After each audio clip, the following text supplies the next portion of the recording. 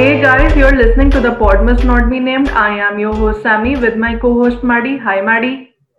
Hello. This is a podcast where we talk about things that we find interesting, things that we like, and things that we don't like so much. So, Sammy, do you care to introduce our guests today? We have multiple. Yeah, okay. So for today, we have our guest Anuj Yadav, who is a clinical psychologist based in Mumbai, and Pratik Mate, who has also been to one of the episodes of our podcast. So hi Mate, hi Anuj. Hi, Samriddhi. Hello. So, let's first begin with Mate, you. Okay. So, can you tell us a bit more about what Project Amar is all about and what your role is in making of it? And if there are any publicly available links or content, like could you direct people to it? Yeah, sure. So basically, as the listeners might remember me from the episode where we discussed about mental health, I am associated with an organization called Rotary Club of Dombivli East. It is a youth organization that does community service work and other professional development projects. So Project Amar is our brainchild. It is regarding mental health awareness issues, wherein we conduct various sessions with regards to mental health issues, psychological and other social issues. And the host for those sessions is the our another guest for today, Anuj sir. We conduct these sessions mostly online on Zoom. So if you guys are interested in knowing more about it, follow Project Amar on Instagram. Yeah, that's about it, I guess. So, Sammy, could you care to introduce off with our second guest of the evening? Yeah, so like I mentioned, Anuj is a clinical psychologist based in Mumbai. Before Anuj can introduce himself, I also wanted to ask him a question about what the difference between a psychologist and a psychiatrist, and how does that go? Okay, so Sammy, thank you for the basic question that we'll start with today's podcast with. Is what is the difference between psychiatrist and psychologist or clinical psychologist, or they even their hierarchy, or we can say the other streams of psychologist. The first difference between psychiatrist and psychologist is that psychiatrists complete their MBBS, they pursue their diploma in psychiatric medicines, or they do their MD in psychiatric as a specialization. So these are the people who are psychiatrists. They have rights and they have authorities to prescribe medicines. Okay. Psychologists are the people who do or who complete their masters or their RCI license or their MPhil. After that, they get a license to practice as a clinical psychologist or their counseling psychologist or industrial psychologist or child psychologist. There are different streams of it. So these are the people who must have done their masters from maybe arts, maybe science. There are universities or institutions which are offering right now as an MSc or BSc psychology as well. So previously it was just MA or Master in Arts and over there. So this is the one basic difference between if you go by academics. By the profession, whenever you approach a psychiatrist, they would listen to your issues. They will go through the diagnosis process, what they have, the experience with their past clients, and on the basis of that, they will prescribe particular medicine which is suitable for your physical changes or the chemical changes in your brain. As a psychologist, they go through your history, stories, and your entire concern. They understand your coping mechanism, whatever modalities they are following. Might be CBT, might be REBT, or might be the oldest one, psychoanalysis, which Freud used to practice.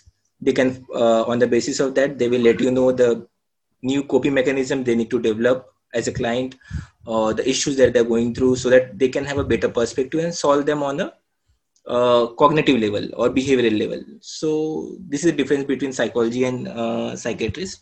I would say a normal person has a functioning, unka jo brain functioning is at a particular level when they function. Whenever you are below it or above it, it is called as disorder. Okay, when your brain function is below the normal function, above the normal function, it is called as either you're in mania or either you're in depression.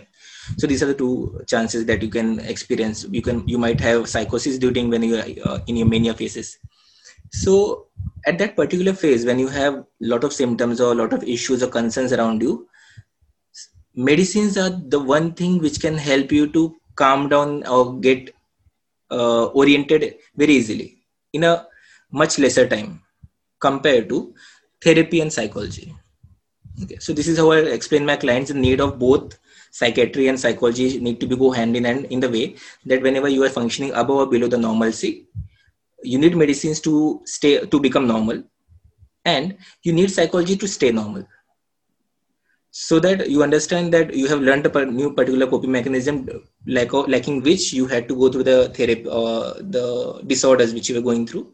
Now that you are taking medicines, develop a coping mechanism, and now you can deal your issues which you had, because many a time when they are functioning below or above the normalcy, they can't understand the things that you are trying to tell them in the counseling process.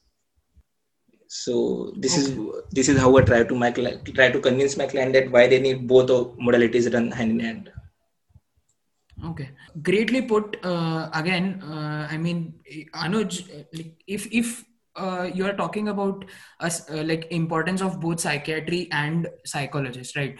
And especially with this podcast, we are in a unique position since you are actively practicing right now, and you are practicing during the lockdown, right? So, what do you think is one of the major factors, if lockdown has been a major factor in problems stemming from relationships, or problems leaking over to the relationships? We briefly talked about relationships between a parent and a child in the episode called as Live and Let Live, but we only have so much visibility, right?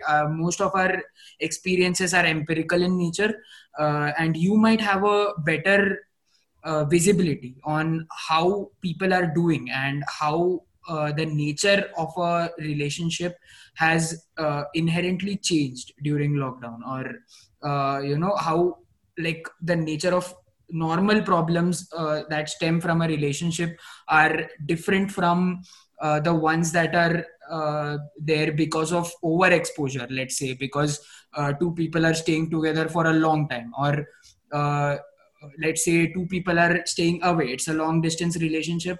So what are the problems that people are generally facing, uh, like divided by geographical factors, that you can think of? So Akash, being psychologist and due to my profession, I've gone through a lot of stories and issues. So what I understand is that uh, whatever experiences that I have out of stories and issues, the concerns, the clients that they have shared with me. So I would say that your distance, your relationships, and your what relationship you share with a person won't make any difference your harmony that you have with the person. Okay, the only thing is this is how a particular relationship works, that you get attracted to someone, you like things in them that you don't have in you, you get attracted to them, they those qualities exist in them, you get along, you spend some time. After spending a lot of time, you start identifying the things that you don't like in them. Eventually, gradually, you start seeing the things that you don't like in them, and only you see nowadays that the things that you don't like in them. So it starts from liking someone and not knowing to knowing a lot and not liking someone. Now this can be their parent, or this can be son or father, this can be mother and daughter, this can be sibling, this can be your husband wife as well, or the couples. So distance has this is what my observation is. This distance has nothing to play as a role that a particular relationship would survive or won't. It is entirely upon the two of them, the parties involved. So if distance is not a factor, what is a factor in deciding, let's say, a good relationship? What separates a good relationship from a bad relationship? Like, is there a particular personality trait that is always, coupled with toxic relationships, or is there a certain feature that you can particularly think of, that you find common in people who have relationship problems, or people who end up being the receivers or the inflictors of pain in a relationship? So what are those factors? One basic recipe of bad relationship is lack of individualism. When as a person I don't understand that the other person can exist the way they want, this is where our the relationship gets off. For example, as a father, if I think that I was good in maths and my son even should be good in maths, being good in arts or being good in craft doesn't make any sense. So this lack of individualism will affect my relationship with my son, will affect my relationship with my female friend. If I think that going out with opposite gender is not very much fine since I don't go out with them. So this lack of individualism affects our relationship, the person with whom I'm in a relationship. So this is one thing. And I would say that about toxicity, that many a time in a relationship, we tend to be complementary of the other person. Okay, now this is very dynamic, because I would tell you, people whom I know have had multiple relationships. In their cases, at some point in some relationships, they were the dominating one. In other relationships with the other person, they were the submissive ones. So there is always a role that we play with the other person. If this is being complementary, Ardhanarishwar, as a Hindu culture goes by. So this is what we do. Whatever the other person is, we complement to be that, the other part. So sometimes we are toxic and sometimes we are on the receiving end. Okay, so like if lack of individualism is to blame for is the root cause in your opinion, then so for instance, I remember a joke from Kannan Gill's stand-up, right, where he says that people who are couples are like, if a person loves to travel and another person does not love to travel, the net result of them actually results in people who travel grumpily. Am I The misquoting? exact quote is, if one likes to travel and if the other hates to travel, it is equal to two people traveling angrily. That is what it is. And also, apart from this, how these relationships work, दूसरा question I have is कि how common is infidelity in a relationship? I mean, जितने भी आपको cases आते होंगे, जो भी relationship के कंसर्न में, उसमें infidelity कितना परसेंटेज होल्ड करता है? So Sammy, thank you for bringing up this word. Let me, just for the listeners over here, can you please differentiate between infidelity and infertility? Because people are not aware of these words. How do you differentiate that? So Sammy, Sammy? do you care to Yeah. go? Infidelity is, my basic definition is that whenever you are in a relationship with someone, और उसके बीच में, if you are seeking someone else to have, you know, to get intimate with, वो infidelity हुआ. Infertility is your Has nothing to do with this thing. Okay. So the point is, people are not very much aware of this word of infidelity. If you go on a website or in a Google, you search for it, it's all about religion. That you are not following a particular religion, so it's infidelity. You are not being fidel to a particular religion. There was a time when I was doing my research on this, and I was very much mind struck that how come infidelity is all about not being faithful to your religion. Partner is the secondary one. अभी वो बाद में हो रहा है. Okay. So now over here, what you said about infidelity shows your belief system about infidelity. Okay, getting intimate with someone else is infidelity for you, right?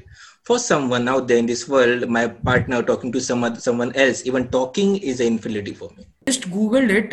It says the action or state of being unfaithful to a spouse or other sexual partner. Again, yeah, I couldn't echo your sentiment more. What is unfaithful? I mean, if I buy my milk from someone else, am I being unfaithful to my milkman? I mean, I'm not sure. The definition is too broad. So this particular relationship, or in this relationship has been affected by infidelity, is entirely depending upon the mutual understanding of the parties involved. What is their understanding? Because if it is open marriage, if it is what they have decided, even open marriages have their own understandings that what is okay and what is not okay about it.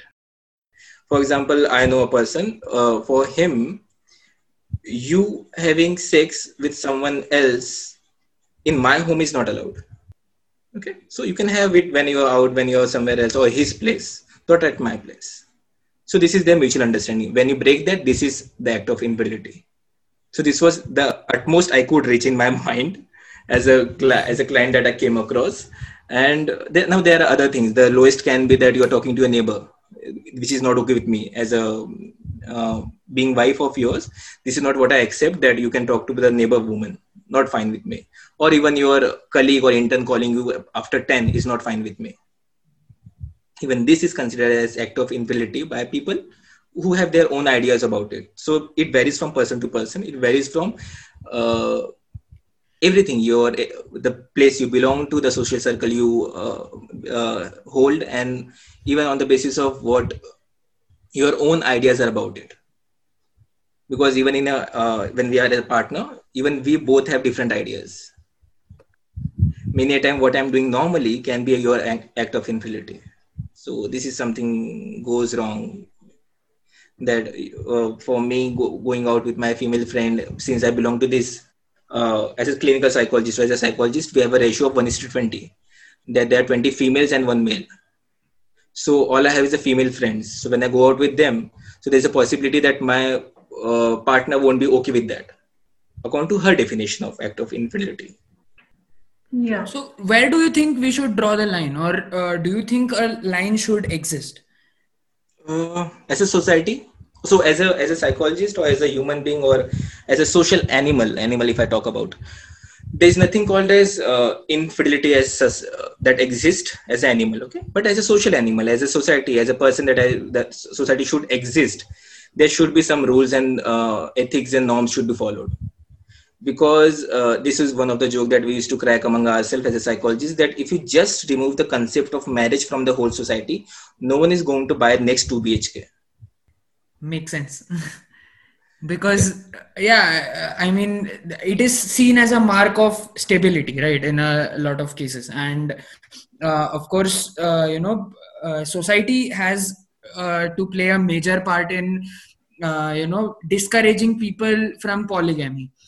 And especially, like, do you consider a person who abandons their family as infidel? I mean, is that more of a serious crime than what people generally consider to be infidelity? Like, if you are a patriarch of the family, and let's say that you are not ready for a child, and you and your partner have an unexpected pregnancy, or I don't know, like there, like some drastic change in your life that person is simply not okay with. So if that person leaves, the degree of infidelity, is that more in that case as compared to any other cases? Like, how do you how do you gauge the impact factor of a person committing infidelity in a relationship? So cases don't get severe or vary from cases to cases. Each case have their own importance. For example, in a very layman term, myself losing my job when I'm 28, or at the age of 8 failing in maths, is very much similar. The pain is similar. Pain can't be indifferent in both the cases. They both have the same pain. The intensities are the same for both of them. Now it entirely depends upon that the parties involved, the one who approaches is the client for us, not the other people.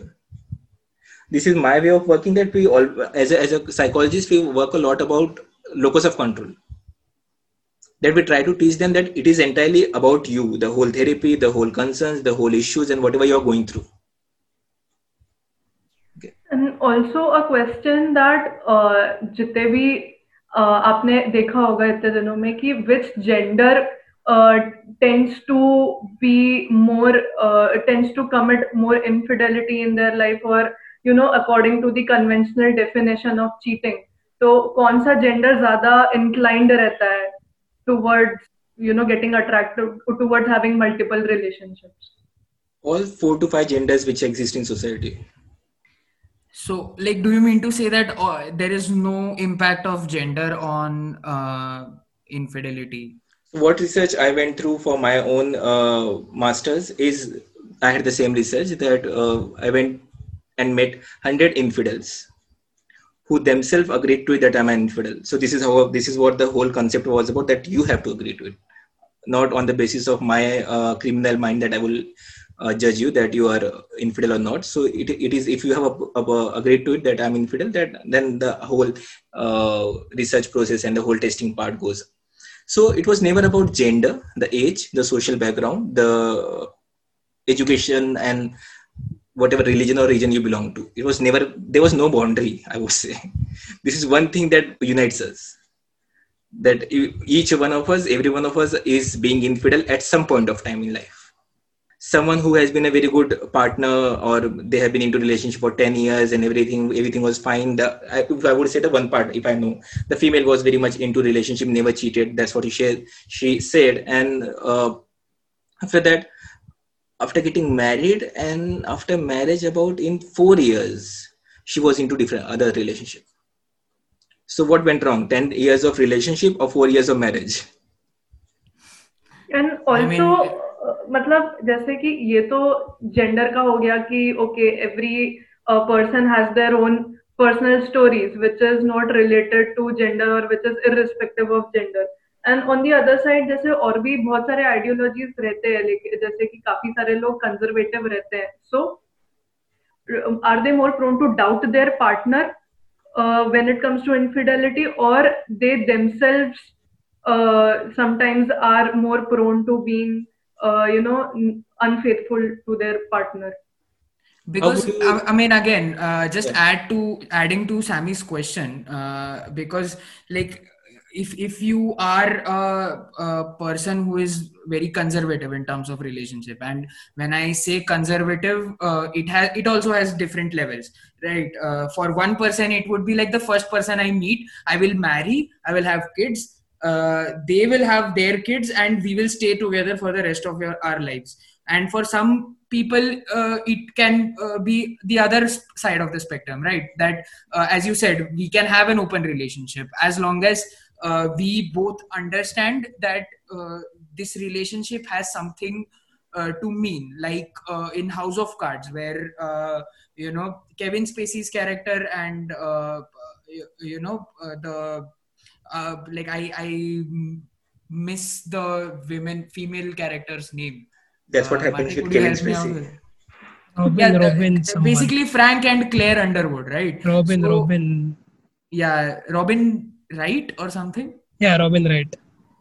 Robin Wright. So basically, they both are infidel in their own ways, but they both understand how this marriage works, right? So do you think people who are on the first side of the spectrum, the first example that I gave, are they, is it more like a forbidden fruit for them, committing cheating? Because again, I mean, as you are a psychologist, you should also like you must also know that, like, the forbidden thing is a huge sexual drive for people. They do things that are forbidden generally, right? So how does that stack up? Now, this is one thing that I would like to bring your attention to, that whenever we do something which is very much forbidden from the core of my existence, that I've been taught and I've been learned about, is that this is one thing that I'm not supposed to do, and when I end up doing it, the amount of guilt that I create after that can lead me to psychosis as well. Okay, we had such clients that who were taught to not look at a woman in a way, and they, when first time they visited to a prostitute or someone as a brothel place over there, only single visit after that he was into psychosis. He was listening and having voices could be heard to him, because his guilt and conscience was overcoming over the everything that he knew as a person. Okay, so this is one thing as a cases that we came across. Now about this part, forbidden fruit, or the whole idea about that whatever you are said no to, you end up doing it, and you want to do it more and more and often. So this is one thing that goes is the whole crux of infidelity, that I would like to let you know, that whenever we talk about polygamy or infidelity or open marriages or anything that we want to talk about, this is one thing that I've recently learned, that their things are never right and wrong. They are either healthy or unhealthy. So things can't be just right and wrong. A particular concept, a particular thing can be right or wrong on the basis of your judgment of life, what you have seen. But healthy and unhealthy has to be always constant for the society. But like again, I mean, staying on the topic, do you think people who are very conservative and it is a forbidden fruit for them end up committing more of an act that could be viewed as infidelity, or people who are in an open relationship who are given that freedom essentially end up committing more acts of infidelity? And again, here the definition of infidelity is what the partners agree as being unfaithful. Um, so this is what I would think, that there's not a concrete answer to this thing, because in both the cases the concept or the belief about infidelity is varying. Okay, because right now whatever I'm considering in a person who is very much conservative and everything over there, the part of the first thing or the first step of infidelity is normalcy over here. Okay, so the whole concept about it, the whatever he's doing over here and whatever they are doing over there, the intensity or the range might vary.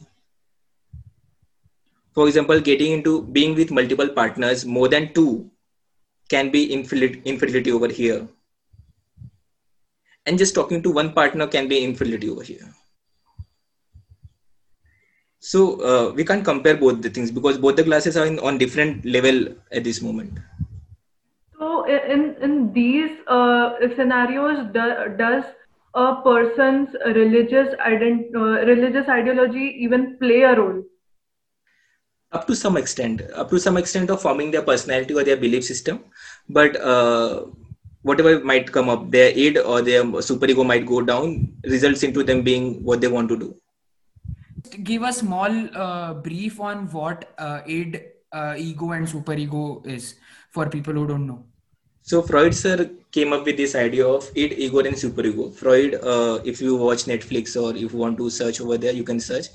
Better than that, read a book about him rather than Netflix. So id, ego, and superego are the three spectrums in which our belief systems lie.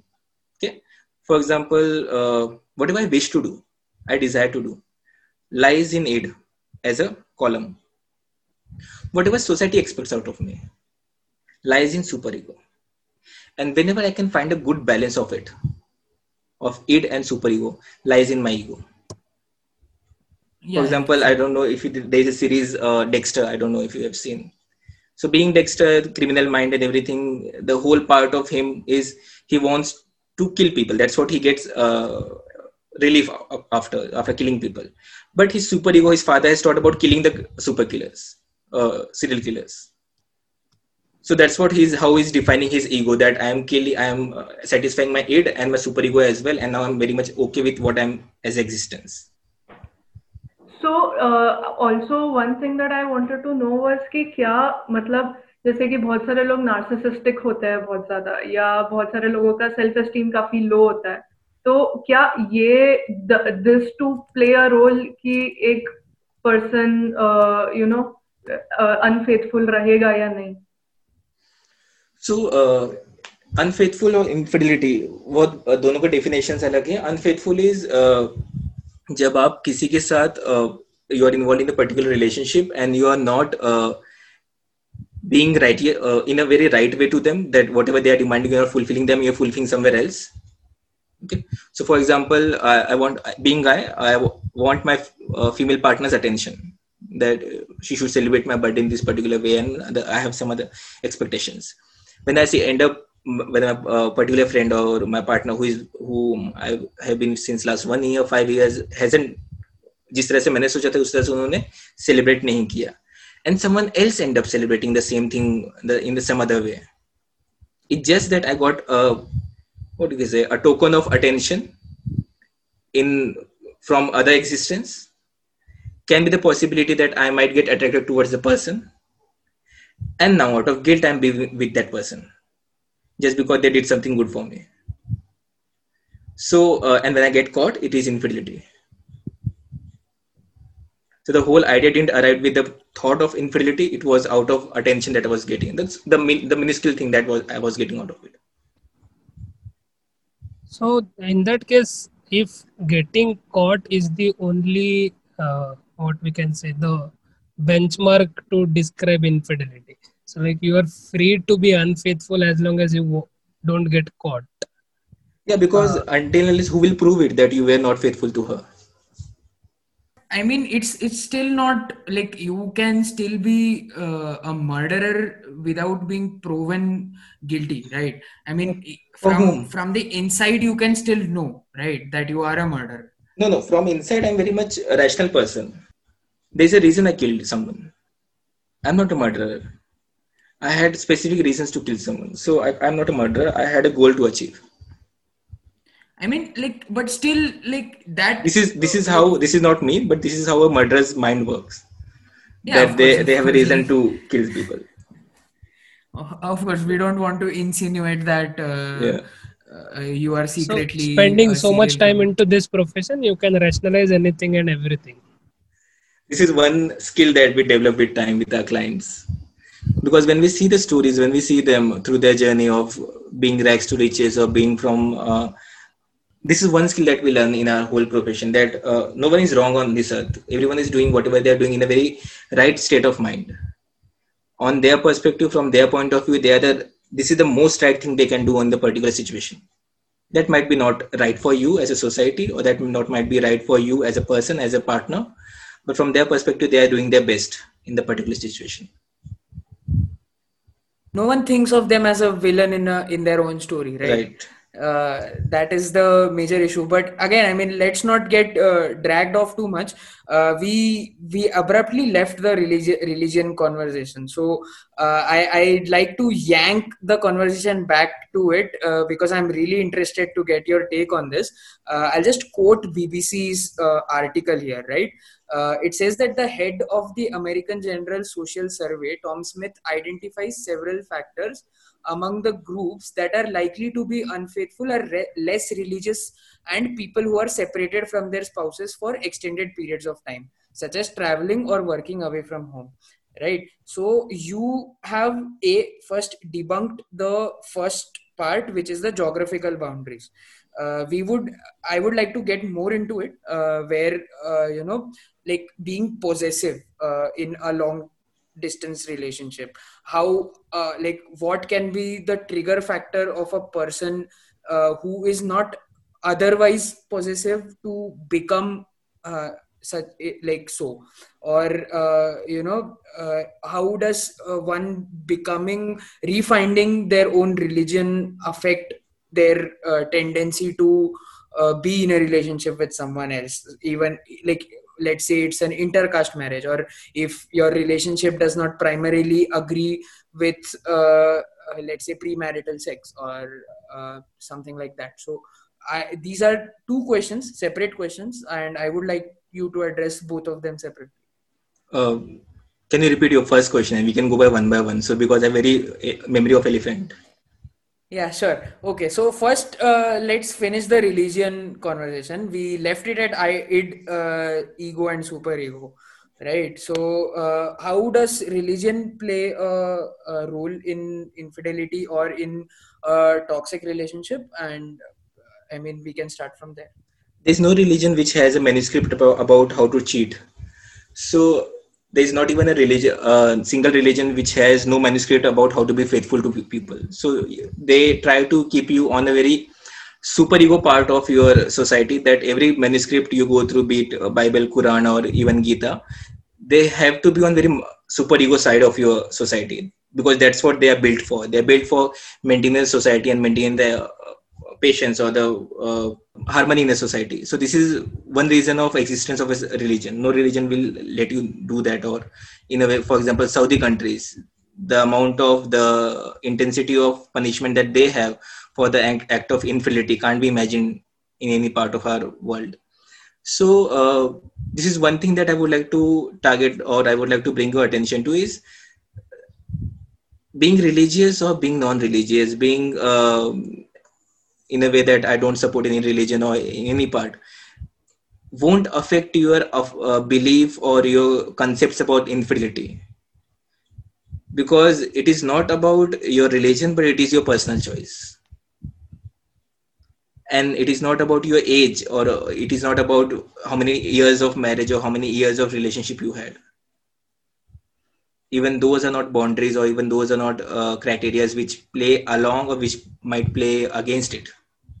Yeah. So if we are supposed to believe that it's taken on a case by case basis, right? Then like, what is one particular problem that you have found religious people or non-religious people have that contributes to a toxic relationship?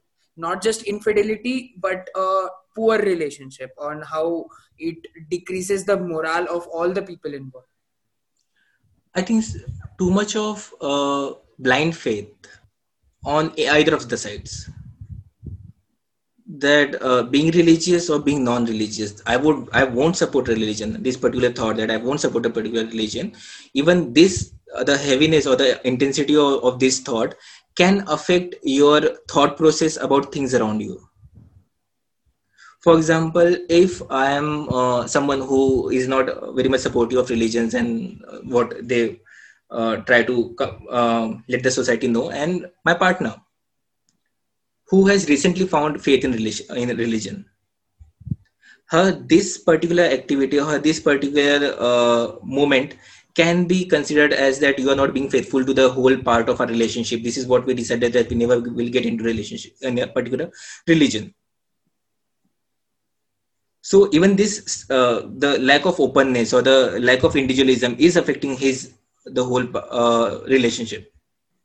I guess the toxicity comes from expectations from your partner to conform to certain standards. To conform to your ideas, Yeah, like to conform to basically your ideas about anything. anything, Be right? moral issues, maybe religious issues, anything. I As like long peanut as butter, you don't like peanut butter, I'm not okay with you. yeah, This is the so worst thing. This is the worst as a real case that we had a fight. Our client had a fight on. They had other issues as well. The peanut butter was the surface that came up in the client as a clinic कि ये हुआ है sir, मतलब बैठो भी peanut butter खाते हैं पहले. हाँ, मैंने भी ऐसा एक केस देखा था अपने रियल लाइफ में, जब मेरे दो रिलेटिव्स मतलब देवर मैरिड वर, बहुत ज्यादा तेज झगड़ा हुआ था क्योंकि प्याज बड़े कटे थे, बहुत देर तक झगड़ा हुआ था. तो I but remember this issue. yeah, but then I guess these are merely trigger points that जिससे वो volcano फूट जाता है, but the Long lasting underneath issues. अरे हाँ लेकिन जो पता है underneath bubbles रहते what I've seen in people कि पहले they have a lot of issues and then कोई एक चीज होता है, जैसे वो प्याज बड़े कटे थे तो उस पे झगड़ा हुआ, देन उसके बाद से हमेशा he will have this issue कि प्याज बड़े कटे हैं, पता नहीं मतलब it becomes an issue. या एंड ऑल्सो मेरे को एक आई रिमेम्बर एन आर्टिकल, मैंने बहुत पहले ऐसे कुछ 7-8 साल पहले देखा था ट्रैवल लाइफ में. उसमें the title was raise your children to be good lovers. And वो आर्टिकल में ऐसा थोड़ा सा जिस्ट मुझे जितना याद है वो ऐसा था कि parents raise their children to be good at a subject, to be a good student or to well in their careers, but rarely any parent actively thinks about what kind of lovers will their children be. So मेरे को ये था कि क्या relationship में या infidelity में parenting का रोल होता है. I would say partially होता है, because there is always a debate about nature versus nurture. That for example, if my father was infidel in his relationship and I saw a particular pattern in him, or a pattern that this is how relationships are built, now this is my basic knowledge of relationship and I would consider this her relationship ऐसे ही होता है. That it's okay to fight, it's okay to move on, it's okay to fight every day, it's okay to go out with someone else and not tell your partner. It's okay, because this is what I've seen in my house and this is the basic standard. Because for kids, they don't read Gita Quran, they read their parents. So whatever their parents would do is normalcy for them. So this is what nature says, but nurture has something else to say. That if I have a sibling, he might have different ideas about relationship, I might have different ideas about relationship, having the same parents. So even over there, nurture and nature has to play their own roles. So, Nature like, do you says, think, like in parents, do you think that, I mean, we can stay on this nature versus nurture? And I hope that my question sheds further light into it, do you think that parents who have marital problems of their own generally tend to raise children who less faithful about their relationship, not less faithful in their relationship, but the belief that this relationship is not going to work out, right? So For such case, what I would say that the only thing that lack with is certainty in their entire relationship, be it their friend, be it with even their teachers and their coach with they are working with, they look for certainty. That do we have a certainty? Is this relationship going to long, or are we going to long for years or something in their mind? And this is what affecting the relationship with the people.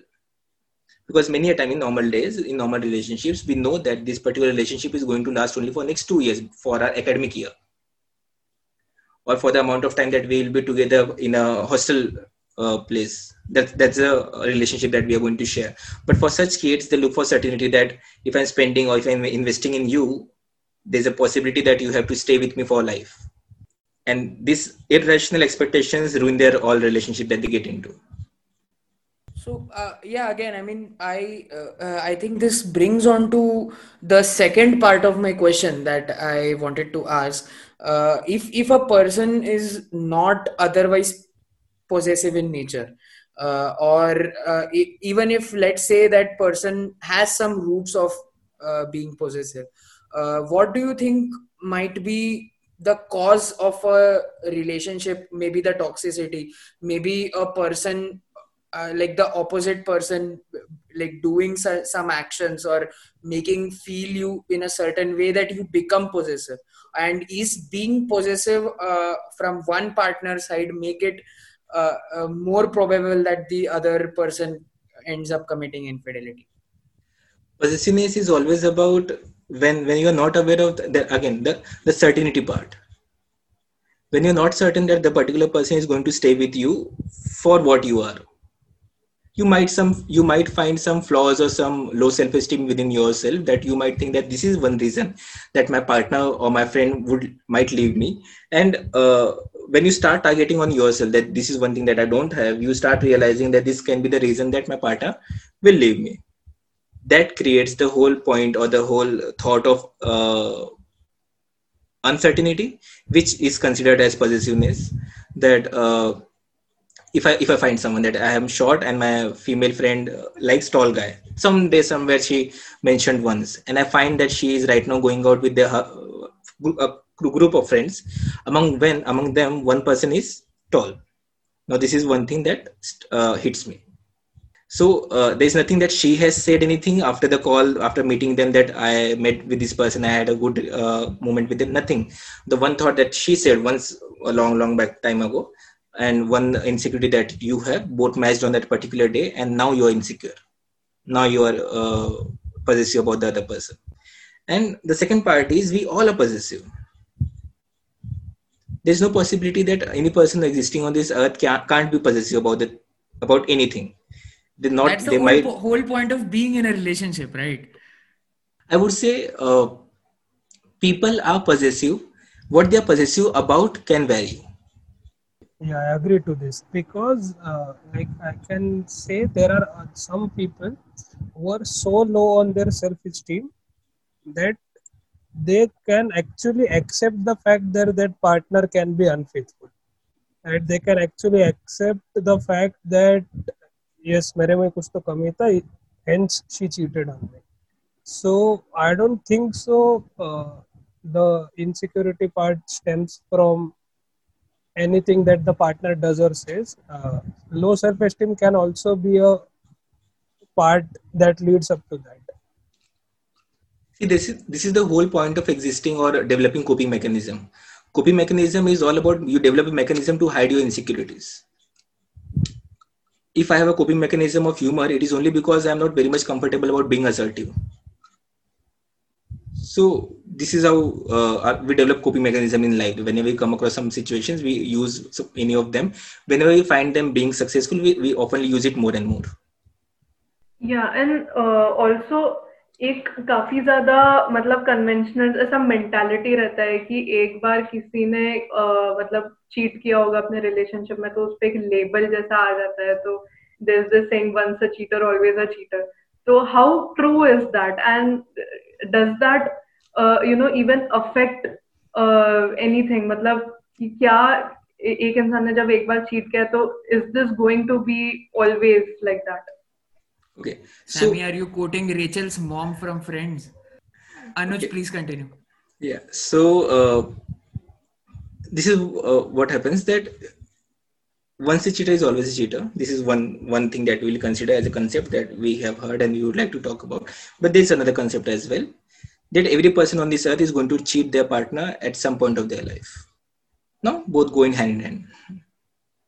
That you are just being the second time, you are just being the third time.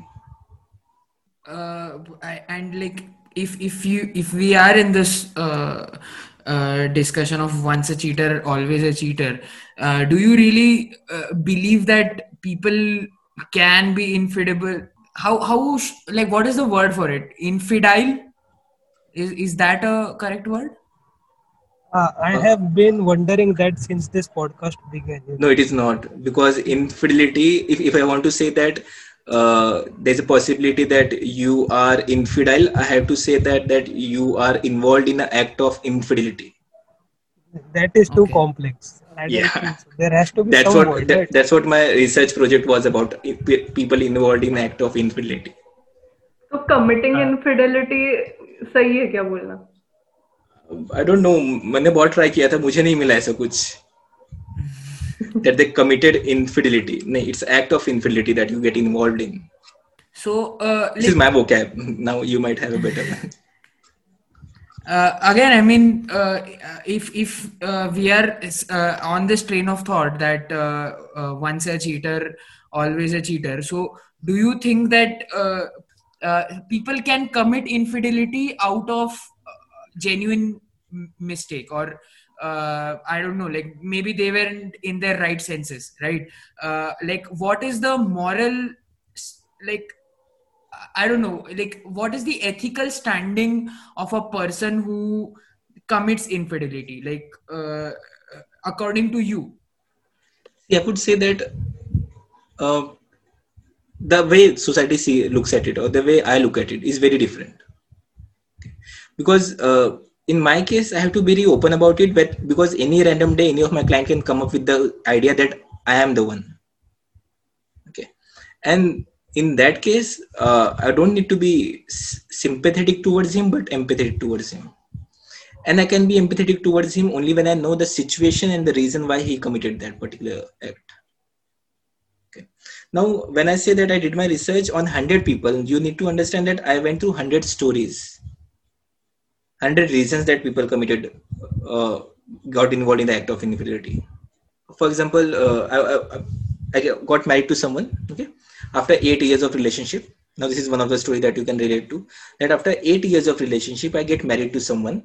After good hustle and ruckus of society and families and everything is up करने के बाद, I got married to this person. When I come to his home, he's entirely into his business, father's business, because recently he got ill, and his mother has been always bedridden. So taking care of being a bite to potty and everything, she has done for 15 years. Okay, this female has done for 15 years. Now, after 15 years, when her mother-in-law passed away, father-in-law passed away after 10 years of that, this is the first time that when she went out of her home for her own things that she wanted to do in her life, after 15 years of marriage, for the first time, she went back to her profession. She met someone who is 15 years younger to her, fell in love with him, had a relationship with a detailed 2 years or 3 years of relationship with him. When they came for the therapy, whatever she described about him is the same person she fell in love with, the person 20 years back. He carries the same personality and traits that she always liked. It's only the other person whom she got married to change with time. So what do you call it? Do you call it infidelity, or she's getting falling in love in the same person that she felt in love 20 years back? I mean, that's a good point you bring up, and like staying in this line of thought, do you think that people who are having an unsuccessful marriage, for instance, let's say in India, arranged marriage is the norm, right? And I think a lot of people might have seen the Netflix series about it. Indian matchmaking. Yeah, so I mean, if a person, if the society deems a person to fail, like if a choice is taken away from that person, right? If you are seeing your life partner and the factors that are deciding it are not primarily yours, it has been going, like it has gone through a severe filtration process, and then you get the options that are available to you. So do you think that arranged people in arranged marriages are more likely to commit infidelity or have a toxic relationship as compared to people in love marriages? Not sure, because they both go through, as I told you in the initial part of our podcast, that 10 years of relationship and 4 years of marriage, she got into infidelity. So this is what you need to understand, that even her 10 years of courtship period couldn't save her 4 years of marriage. So among 100 people that you researched on, how many were arranged marriages and how many were love marriages? I remember, what I remember is about 30 were the love marriages, because this is the ratio of our love marriages in India. That इतना ही होता है, इससे ज़्यादा होता भी नहीं है. Okay. So out of 30, out of whatever 100 people I met, 30 were love marriages, and they had their own issues. They had, for example, many couples that I met, both were aware of the other person being infidel.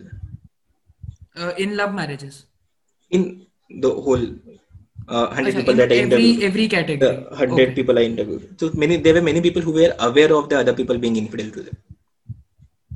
Okay. So they are even okay with the whole process of being infidel, because this is what I would tell you, that when we are 20, when we are 30, when we are new to relationships, our way of looking at relationships are way different than people who are at 40 and 50.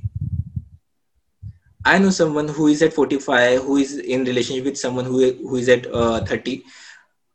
He don't want to leave his wife for the other female, because he knows, because even though I love her, or even though I like her, or even she I have some emotional attraction towards her, but this is what society needs. My children need this part. Okay. So it is not very simple subject that we can understand, because many a time whenever we discuss among our psychologists, that it is not a subject that can be in black and white. There's a lot of gray involved. Black and white are just the two ends of the whole spectrum of gray. Yeah, and it's tougher, right? If once you are rooted, once you have children, once you have a particular society around your marriage, it's very difficult to uproot that. And for what? Like for love, it didn't last long enough already, right? If love lasted forever, then infidelity wouldn't have been a question. So yeah, there. So like again, this raises another important question. Among the 100 people that you surveyed, how many people are still in their previous relationships, and how many people are have broken up since and have moved on to different relationships? At that particular time, I think so 4 years back, so it was I think so around 60% of them who had thought about ki, okay, I had 3 years or 4 years of courtship period with someone, as a process of infidelity with someone else. Okay, now I need to get back to my normal life. Okay. Now I don't remember the exact amount from the 40%, but there was a specific percent which was okay with multiple partners. That I can keep hopping from a partner to partner. It's okay with me, and I have never been caught. I have never been in a such situation that I need to think about it. That do I need to leave this particular habit or this particular pattern of my behavior? So even this is what was a major observation. And like again, staying on the similar line of questions, do like what was the length of was there any particular insight into arranged marriage people, and after what period of time did they admit that they committed their first act of infidelity, as compared to people who were in a love marriage and committed infidelity? What was the length period of time? What we did for our study was since our study was not about love marriage and arranged marriage, so we didn't have the division of those particular things. But what we had an average was, I think so 4.5 something was a year that you get into act of infidelity after your marriage. There was one more finding that your first sex was at the age of around 15 to 16. People who were in this particular pattern of behavior. So even that was a decision making at a particular point that this can be possibility that you might be infidel. So this is a possibility of, once you do research, you find your coefficient of 0.5 or 0.01. That is, you are looking for 95% or 99%. So out of 100%, 100 people, there are 95 people who might be had their sex when they were in their 60s, but there are 5 people who might have lost their virginity at 30. So there's no specific reason for it. Although I think 16 is quite a young age in India to lose virginity. Matlab, I have rarely met people who lost their virginity before turning 19. So this is one thing, because infidelity has other layers as well of your personality. Because right now whatever we have discussed is all about society or social psychology or anything that society is involved about. Let me tell you about personalities that are involved in act of infidelity. That there is something called as big five ocean, that openness, conscientiousness, and extroversion, agreeableness, and neuroticism. So people who were involved in act of infidelity ranged higher than the people who were not involved in act of infidelity on openness. They were more open to ideas.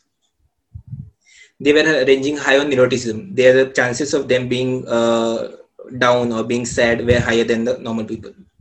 Then conscientiousness, they were low on conscientiousness compared to the normal people who were not involved in act of infidelity. They were lower on agreeableness, that agreeing to someone else's perspective. They were low on that agreeableness.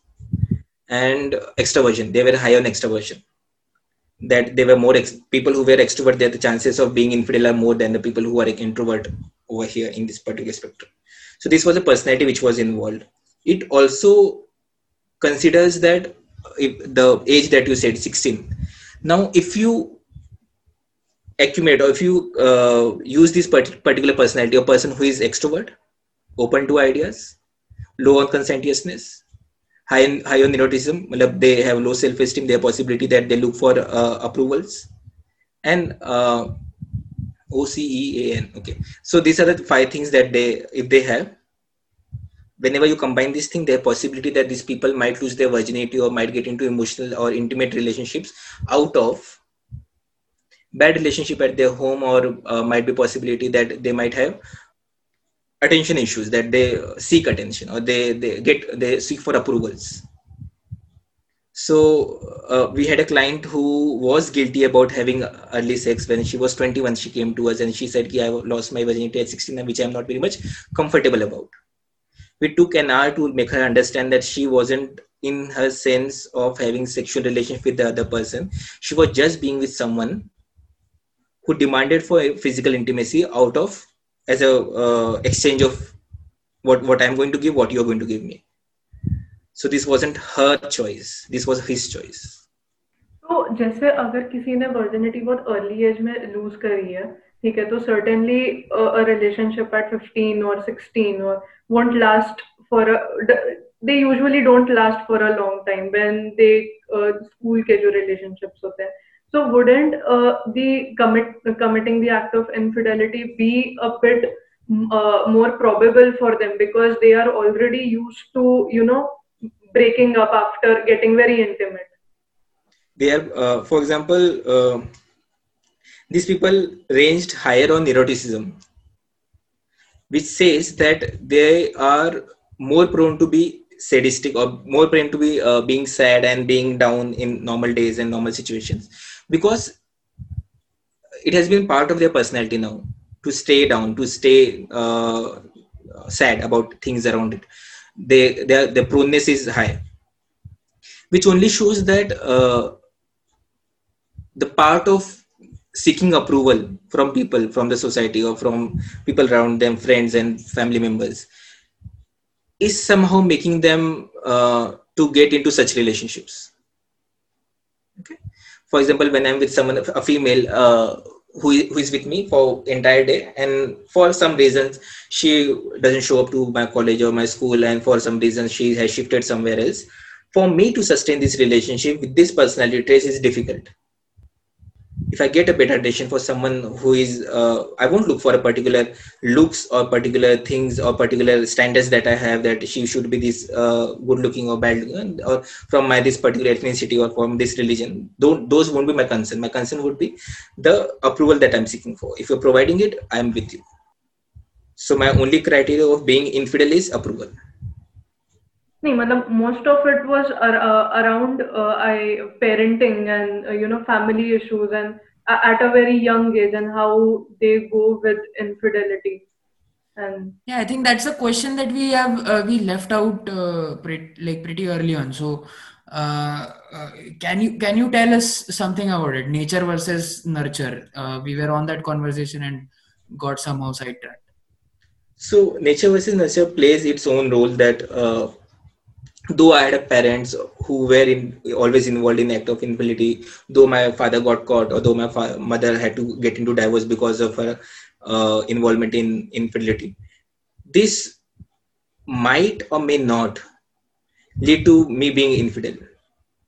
Because there has been cases when, see, if you go by research and everything, it might show on higher scale that there is a possibility that these kids might get into being infidel, but we can't go by entirety of it. That whenever, for example, people who are listening to this podcast, they meet someone and they get to know that their parent had divorced because her father was infidel. Let's not judge them, because we are not in a situation where if you're talking about psychology and research, it let me tell you, research are always about finding things that you always wanted to find. It is just a way of seeking approval. That you do keep doing a particular research till the time you reach the point that you always wanted to do. Very rarely we conduct experimental research. We very often conduct a directional research. Because when we are conducting experimental research, we are not aware of it, that what we are going to do about it. So, depending upon stats and these particular things is something that as a psychologist, I always try to let my interns and kids know that you should not be very much into it. Okay, so let's not delve into statistics per se, but can you, if majority of people who are in the generation of our parents, right, are generally in an arranged marriage. Almost majority of the people have, at least in our generation, are more people are getting into love marriages, but in our previous generation it was mostly arranged marriages. So the concept of love, let's move away from infidelity for a moment and let's focus on relationships and the concept of love. So if your own parents are, you think of them as people who have not found love themselves, it has been found by someone else, and you have been you are a product of that. So do you think that love plays a major role in the perception of love, plays a major role in how a child views a relationship, and how? Yes, it does, because what we all know about love is through the novels or the movies that we go across. So now, whenever we're watching a movie or when we are reading a novel, we are reading someone else's perspective of love. You can only experience it till the time you don't sit and think about it. That what actually love means to me. Is it all about getting attention, or is it about just being existing with each other? Because every person over here might need and might seek for different definitions. For some, it might be that if someone is with me, I think I'm being loved. For someone, it can be if you respect me, then I think that I'm being loved. For a person like me, it is existence. That if you exist, I think I love me. So it varies from person to person, that what are the possibilities that I might be in love, and what is all about love. And many a time your parenting might give you a rough idea about love, that this can be love. For example, my parents not fighting to each other, or after fighting being still being with each other, is love. Can give a basic idea, but believe me, when you get into your own war, you win or you lose it in your own ways.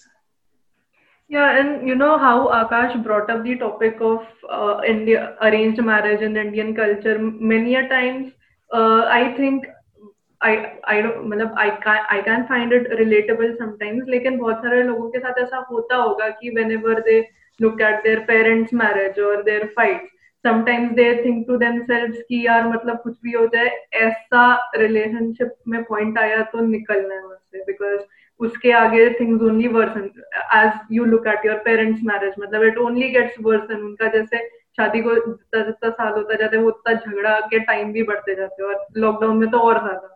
तो you are like कि यार ऐसा एक भी point initially आया तो निकलना है मुझे. सो हाउ डज दैट, मतलब क्या ये एक्चुअली में स्कार करता है लोगों को कि उनको एक पॉइंट पे ऐसा दिखा कि यार कभी मेरे पापा ने या मेरी मम्मी ने ऐसे बोला था अपने पार्टनर को, और अभी जैसे इसने बोला है तो मुझे नहीं रहना. Yeah, because I don't know that movie थप्पड़. So वो एक थप्पड़ के बाद साथ में रहना है या नहीं रहना है, this is not what they in the, even if you go by the movie and the story that they were trying to say, even their parents and the kids were on different spectrums. None of them were on the same page. The sibling brother was on the other page, the wife of brother was on the page, she was on the page, the father was on the page, the mother was on the page. Yeah. So at the end, it goes down to your decision making, that what you want to decide about it. Because we had a client where she said, the person who was hit, she said that, Anuj, even though I got hit, even though this is the first time, and even though morally and somewhere it is my responsibility to take care of my self-esteem and things that I hold in as a human being, but I'm sensible enough to know that I'm not economically stable enough to move out of it. And this was her personal decision. So it can vary from person to person. That whatever she has decided for herself, we are no one to doubt or question that. This is where we fail as a society. That we expect them to behave in a way that we find right. Finding partners, like you told, like when we had a call yesterday, you had some crazy Freudian ideologies about what people generally look for in their partners generally comes from their parents. So can you elaborate on that theory? I hope the listeners would be comfortable with the whole concept. And if they are listening to this, they might be comfortable. They might have heard about it. The whole concept about electro complex and Oedipus complex. The great Freud sir had led that about regarding Oedipus complex. That when I'm in my when I'm growing up as a kid, the first female that I come across is my mother, and she is the first attraction of my life. Now, though I am attracted towards her, there's some other male in the around us who gets a lot of attention of this female. Now this character is my father. People call him as my father, but he's someone as a competitor for me. So there's a constant fight or constant my own at my own level, that I am always in a competition with this particular person to gain her attention. That's why while fighting with the other person, we tend up being like them.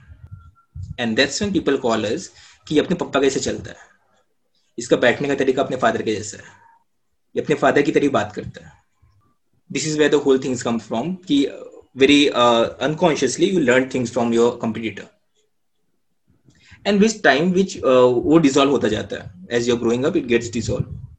When you're 20, when you're 15, when you're looking for someone to date and to get attracted towards, you always get attracted towards the female who exhibits the same trait that your mother had. She whenever we have these conversations, many people say that my mother's economical or my mother's educational background and my wife's educational background are not similar. She's much more educated than the other person. Over here I'm talking about the psychological traits. you will find out that even your mother and even your wife both are submissives. Yeah. Or either in another way that your mother and your wife both are good decision makers. Since your mother has been a good decision maker, there was a point that you never had to take decisions for your life. You end up being someone over there, even you have to take any decisions in your life. So you're comfortable over there. Same goes for copy paste for females as well, which is called as Electra complex. That when we are growing up, many females are not very much comfortable about this whole idea. That even guys get okay with that because we have seen a lot of porn, but girls don't get very much okay with that because the whole concept about being attracted to your father is not very soothing for them.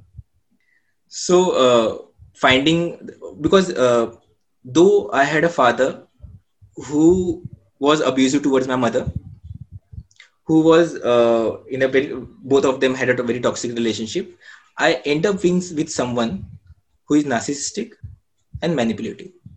He hasn't अभी तक उसने मुझे मारा नहीं है, सिर्फ इतना ही बचा है. Okay. But this combination will someday bring you to the situation that he might end up hitting you. So this is what Electra and Oedipus complex is. I mean, it's a really uncomfortable topic to explore, and I know it's uncomfortable for you too. And but I mean, like, people surely must have heard about it. And Sigmund Freud is, I think, a pretty popular figure. So I just wanted to, put that theory out just in case that some people find it acceptable or not. I mean, it's for you to take, right? It's just a theory. Yeah, I Okay. don't know. this is what, as a Anuj, I'm not saying it. Sigmund said it. I I don't own this theory. Yeah, Sigmund Freud sounds like a really shady person. मतलब I don't know, अगर उसने ये theory propose किया है तो उससे पता नहीं मतलब कैसे. But can you believe it that psychologists all around the world think in the same way? I mean, there must have been some empirical evidence to point out to that fact, right? Nobody just dreamed this theory out of nowhere, right? So when you read Sigmund Freud, when you go through his literatures and when you go through his research papers, you realize that amount of effort and time he has put in the whole theories. If you read his dream analysis, if you read about his conscious or subconscious, if you read about ego, superego, you need to know that with every client, he used to spend 3 hours a day, every day for 6 to 7 months. So he knows the person better than their spouse. They have revealed the darkest to this person rather than to the person that they have been married to. लेकिन फिर भी मतलब जब initially ये theory किसी ने propose किया होगा before this has been talked about I mean a daughter's relationship with father और a son and a mother.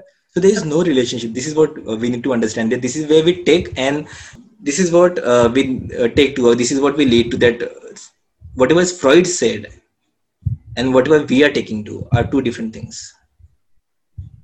Freud said that this is how we learn things, that this is how we assimilate, and this is how we have our orientation and selection process. What we listen is, this is what I thought about in my childhood.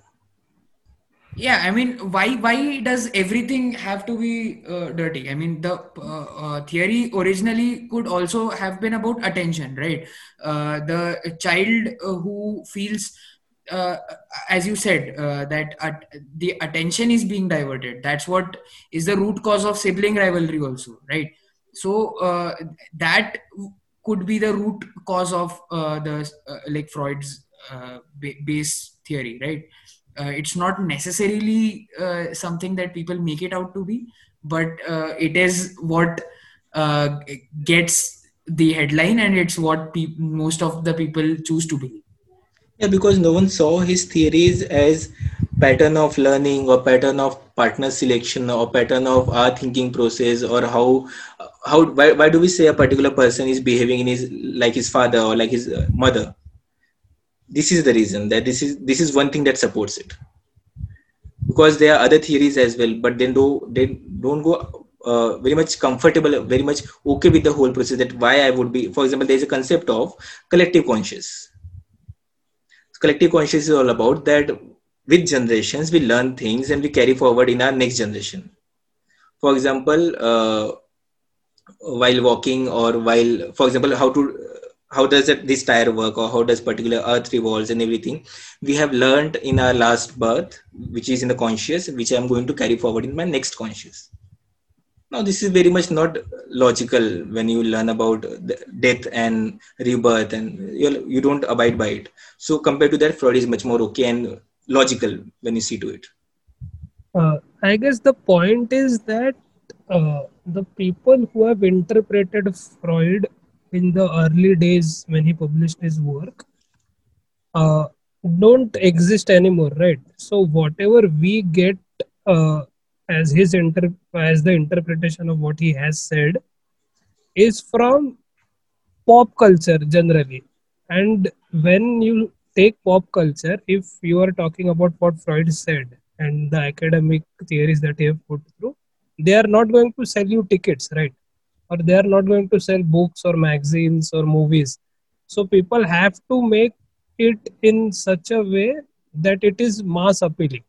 And I believe the taboo factor that is associated with it when people relate Oedipus complex and Electra complex, that has come from us as popular culture. Like, I don't believe Freud ever thought of that his theories would be misconstrued by people in such a way 100 years later.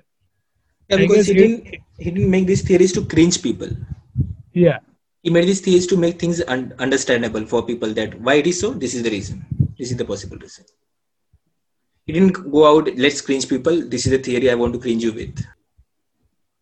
Yeah, Yeah, but also, like really smart people like him fail to understand how. I mean, even if he's a psychologist, it's very difficult to gauge how a wider audience will react to his theory, right? Especially for someone who has that much of an intellect, might not possess that much of an EQ. So, do you think that psychologists can have poor EQ despite understanding what like leads up to a good, like building up a good EQ? Okay, if you know about Freud, he was physician, he was a doctor, he was a practicing doctor. He got stuck with cases like migraine, or cases like in a way that now we call this multiple personality disorders, such cases where the places where he got stuck, he came across mesmer. This is the word where it comes from, mesmerization. Mesmer was a person who was using hypnosis for treatment. That's where he learned hypnosis. After that, he learned that even without hypnosis, just talking to people, you can talk to them and you can relieve them, not by touching or by this rod or something, which Mesmer used to do. And during that process, he came across these philosophies. So he was finding answers. He was not looking for appreciators or people who would appreciate his philosophies. He was coming up with, for example, there is a lot of letters that he has exchanged with Carl Jung. Carl Jung was his one of the friend and subordinate who used to work a lot. They have exchanged a lot of letters with them, and the letters show a lot of bromance, lot of affection towards each other, lot of respect for each other, and which also leads to that we are not okay with each other's theories. So Carl Jung was not okay with his theories. Freud was not okay with his theories. So they were just researching and putting their work out. They were not into making people comfortable or not comfortable. ये this explains a lot when school में most of the children are looking up to their teachers in a very affectionate way. मतलब I was going through my Reddit and someone had put up there that अभी क्योंकि online सारे classes होते हैं और सब कुछ मतलब वही वेब से ही सब कनेक्शन रहता है, तो he said that he is already in a relationship and he can't stop jerking off at his teacher in the morning class, and it is very comfortable for him क्योंकि अभी online classes होते हैं तो no one can really know. So when I connect this to Sigmund Freud's theory, so can we draw out a conclusion that throughout the years, even in the teenage years, children might look up to their teachers in a certain way? There is a possibility that it's not teacher, it's a female figure for them. Because if you go for porn search, you enter MILF. After that, you enter teacher or your neighbor. So it's a age that we are looking for, it's a particular gender that we are looking for, rather than a particular profession or particular other things that we are getting into. Yeah, I guess it comes down to authority figures in your life, or the people that have influenced you when you were growing up, when your schemas were formed. So if it were your parents, then it comes in the form of your mom. If it teachers, then vice versa. I guess it, as I said, it comes down to the way your developmental stages have been, the people you have been influenced by when you were growing up. That leads to the formation of schemas. So basically, the point I was trying to make is we as a society have a lot of what we can say super egos, like the Anuj was talking about, that divorces are bad, or we should be together as a family.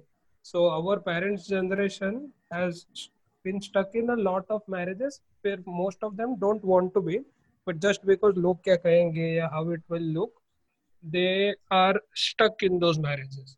So do you think कि this leads to infidelity, कि अभी divorce तो नहीं ले सकते, but at least I can be with someone that makes me feel different than the marriage that I am in? So this is where, as a human being, our nature comes in of instant gratification. That whenever we have options of gratification, we always choose for instant rather than delayed. For example, having a new relationship with some random person rather than working on the relationship that I'm already into. So when I work into the particular relationship, the existing relationship right now, I might have a delayed gratification. I might have a gratification after 2 years that I might be happy in relationship and I might have better future. But instant gratification is having today's movie, going out with someone, or having today's lunch or dinner with someone, making out with someone. Other instant gratification that I'm okay with the situation for today, कल का कल देखेंगे. मतलब if I do it very smartly, I won't get caught. This is one thing that we always play in our mind. So वो चीज चल रहा होता है. So वो एक रीजन होता है हमारा कि हम उस even we choose to be infidel rather than get into divorce. And even divorce is lengthy, infidelity is easier. Yeah, that was what I wanted to say. Ki infidelity is much easier than divorce, Yeah. and if you get caught, then the chances of divorces are high. It So gets smooth. yeah, it gets easier to divorce by saying that you were an infidel rather than you saying I don't want this marriage anymore. Otherwise, So until I guess unless that makes you are sense. not infidel, you both are trying to figure out that why do you want to get separated. Yeah, we don't get along, but now what we need to show to the world that why we don't get along. There has to be some specific reason. And as Yeah. a society, even only then we understand that they got divorced. Okay, he was cheating. Okay, she was cheating. Otherwise, until unless we don't find a reason, then the point of getting divorced. Why we got divorced? Yeah. I remember this scene from Dil Dhadakne Do, where Priyanka Chopra is seeking a divorce from her marriage, and her parents ask her कि divorce क्यों चाहिए, and she says कि हम दोनों compatible नहीं है, हम दोनों एक जैसे नहीं है. तो उसमें उसकी माँ उसको एकदम से चिल्लाती है कि वो तेरा हस्बैंड है, जुड़वा भाई नहीं है. ठीक है, फिर उसके बाद जब वो बोलती, उसके बाद उसकी मम्मी एकदम से पूछने लगती है इसका अफेयर है क्या, इसका ये शॉपिंग नहीं करने देता है क्या, तो वो बोलती है नहीं, वो बस सेम टू सेम नहीं है मेरे जैसा. Yes, a simple answer that there is no spark left in the relationship. People find it hard to stomach. I've generally seen.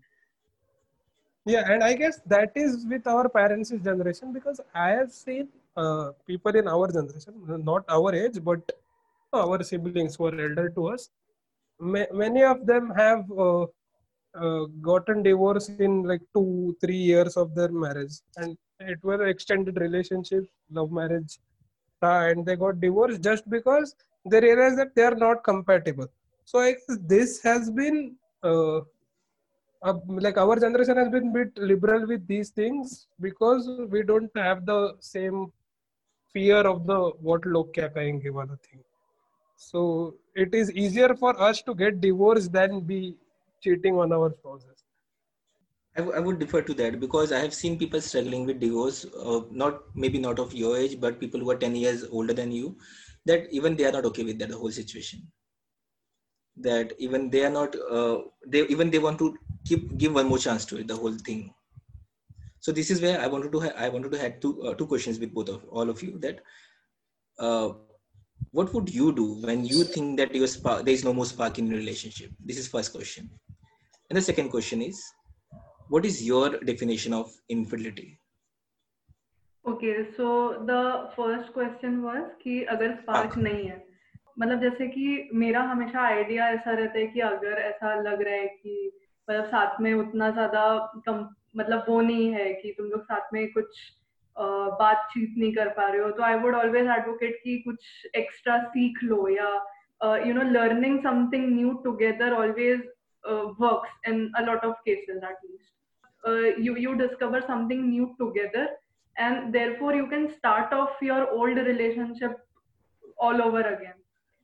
And your second question about my definition of infidelity is having feelings for someone else. I mean, I won't mind any my partner having sex with someone else, but I would rather mind him having feelings for someone else. I mean, there is a difference between you getting intimate and you falling in love.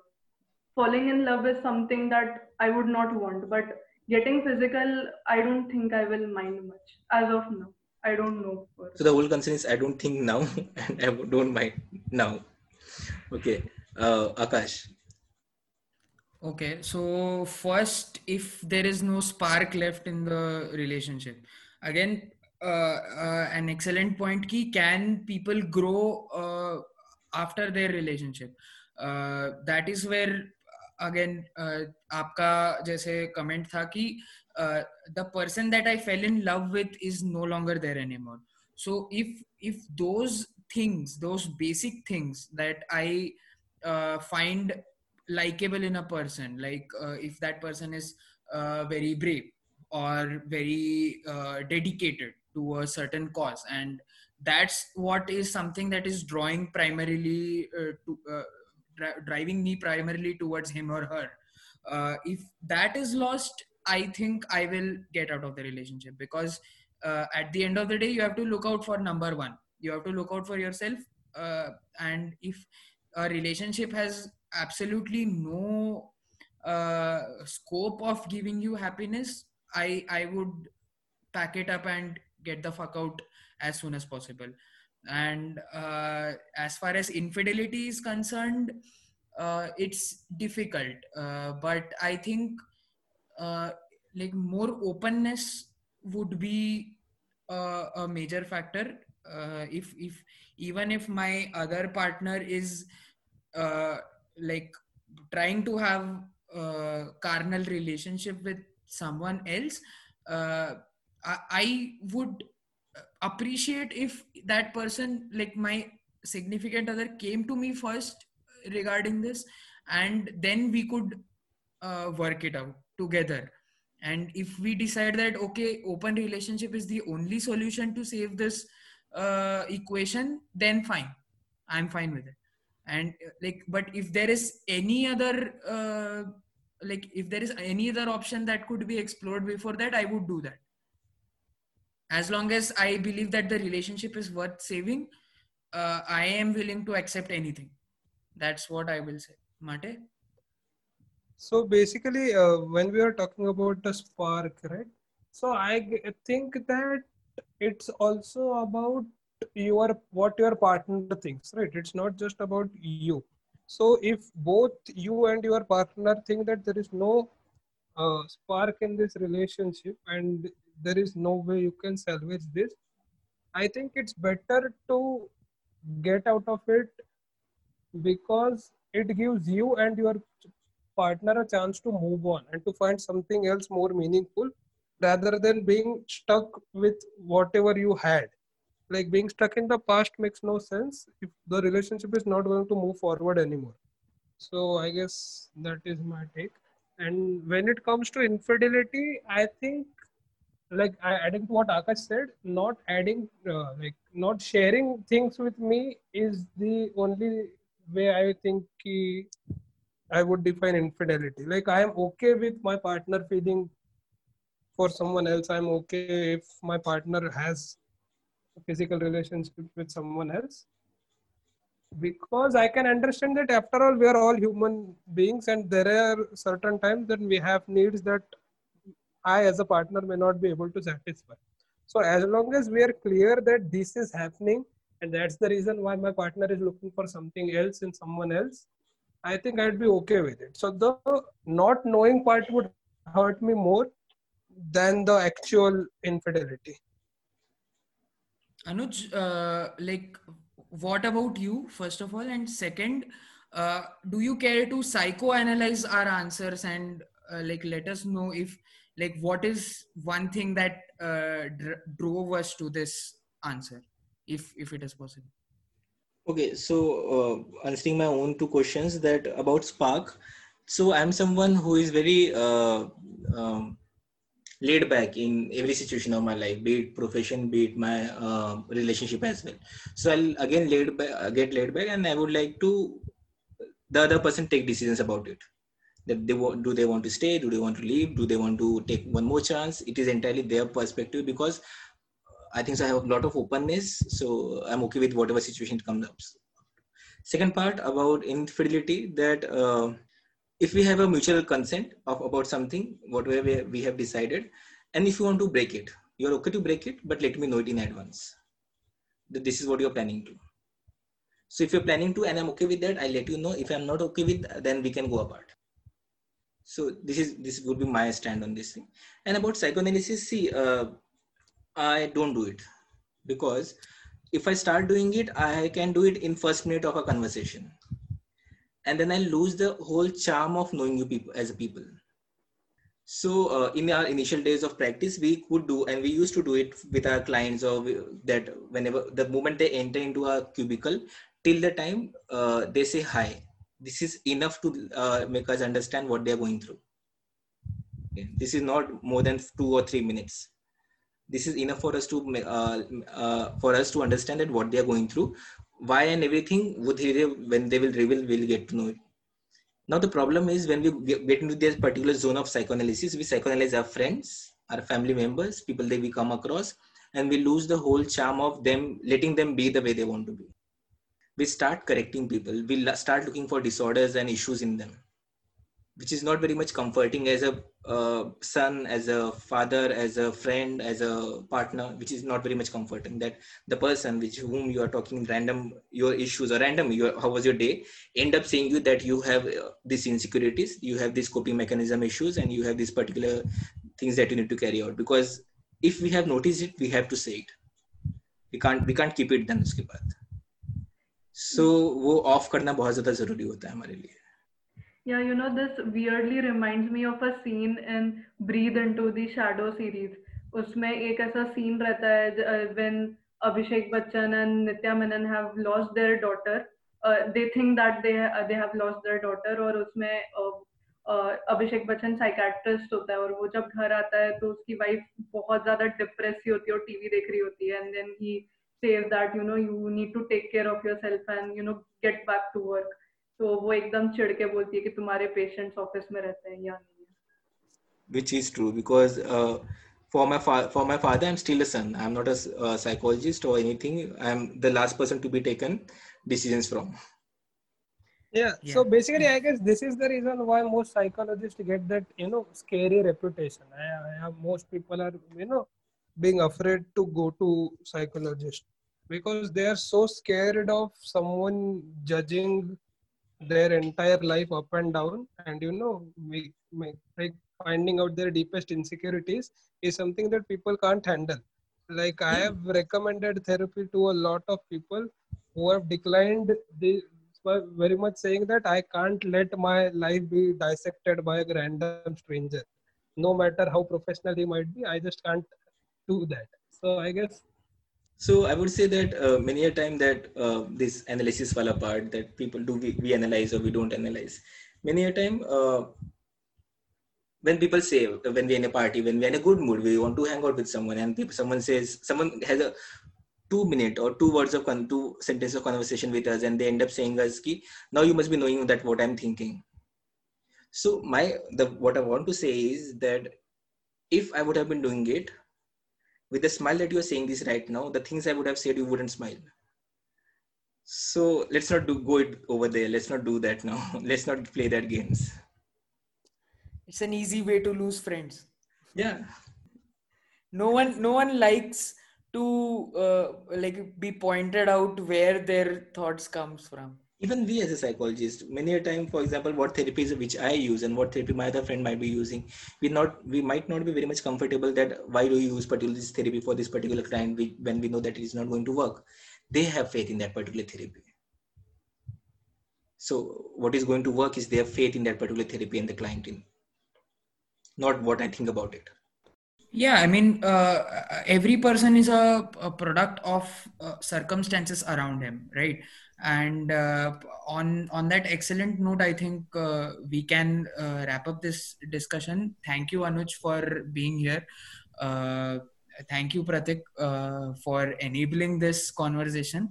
And yeah, we look forward to having you on for more episodes. It has been quite an insightful conversation, and that's about it. Sammy, do you want to add anything? I think we should conclude it here. Yeah, I mean, on that note of people and their circumstances, Anuj, thank you for being here again once again. Pratik, Sammy, it's been an amazing time. So thank you so much, Yeah. everyone. So, Prakash. Thank you guys for having us. bye, Bye. guys. Bye.